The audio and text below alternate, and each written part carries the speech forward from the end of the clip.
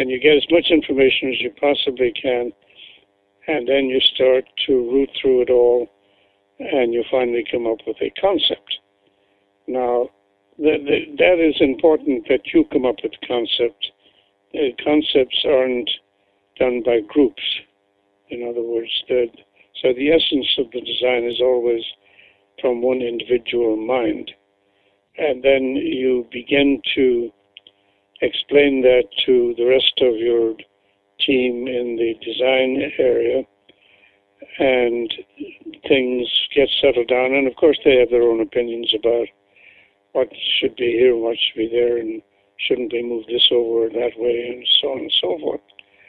And you live through that and take every suggestion on its merit and see if it's indeed what should be done, and then you consider it and you weigh it, and in the middle of the night you decide, yes, that's the thing to do, or at 4 o'clock in the morning you decide it isn't the thing to do, because your mind never stops working when you're involved in one of these projects, in the design phase of a project.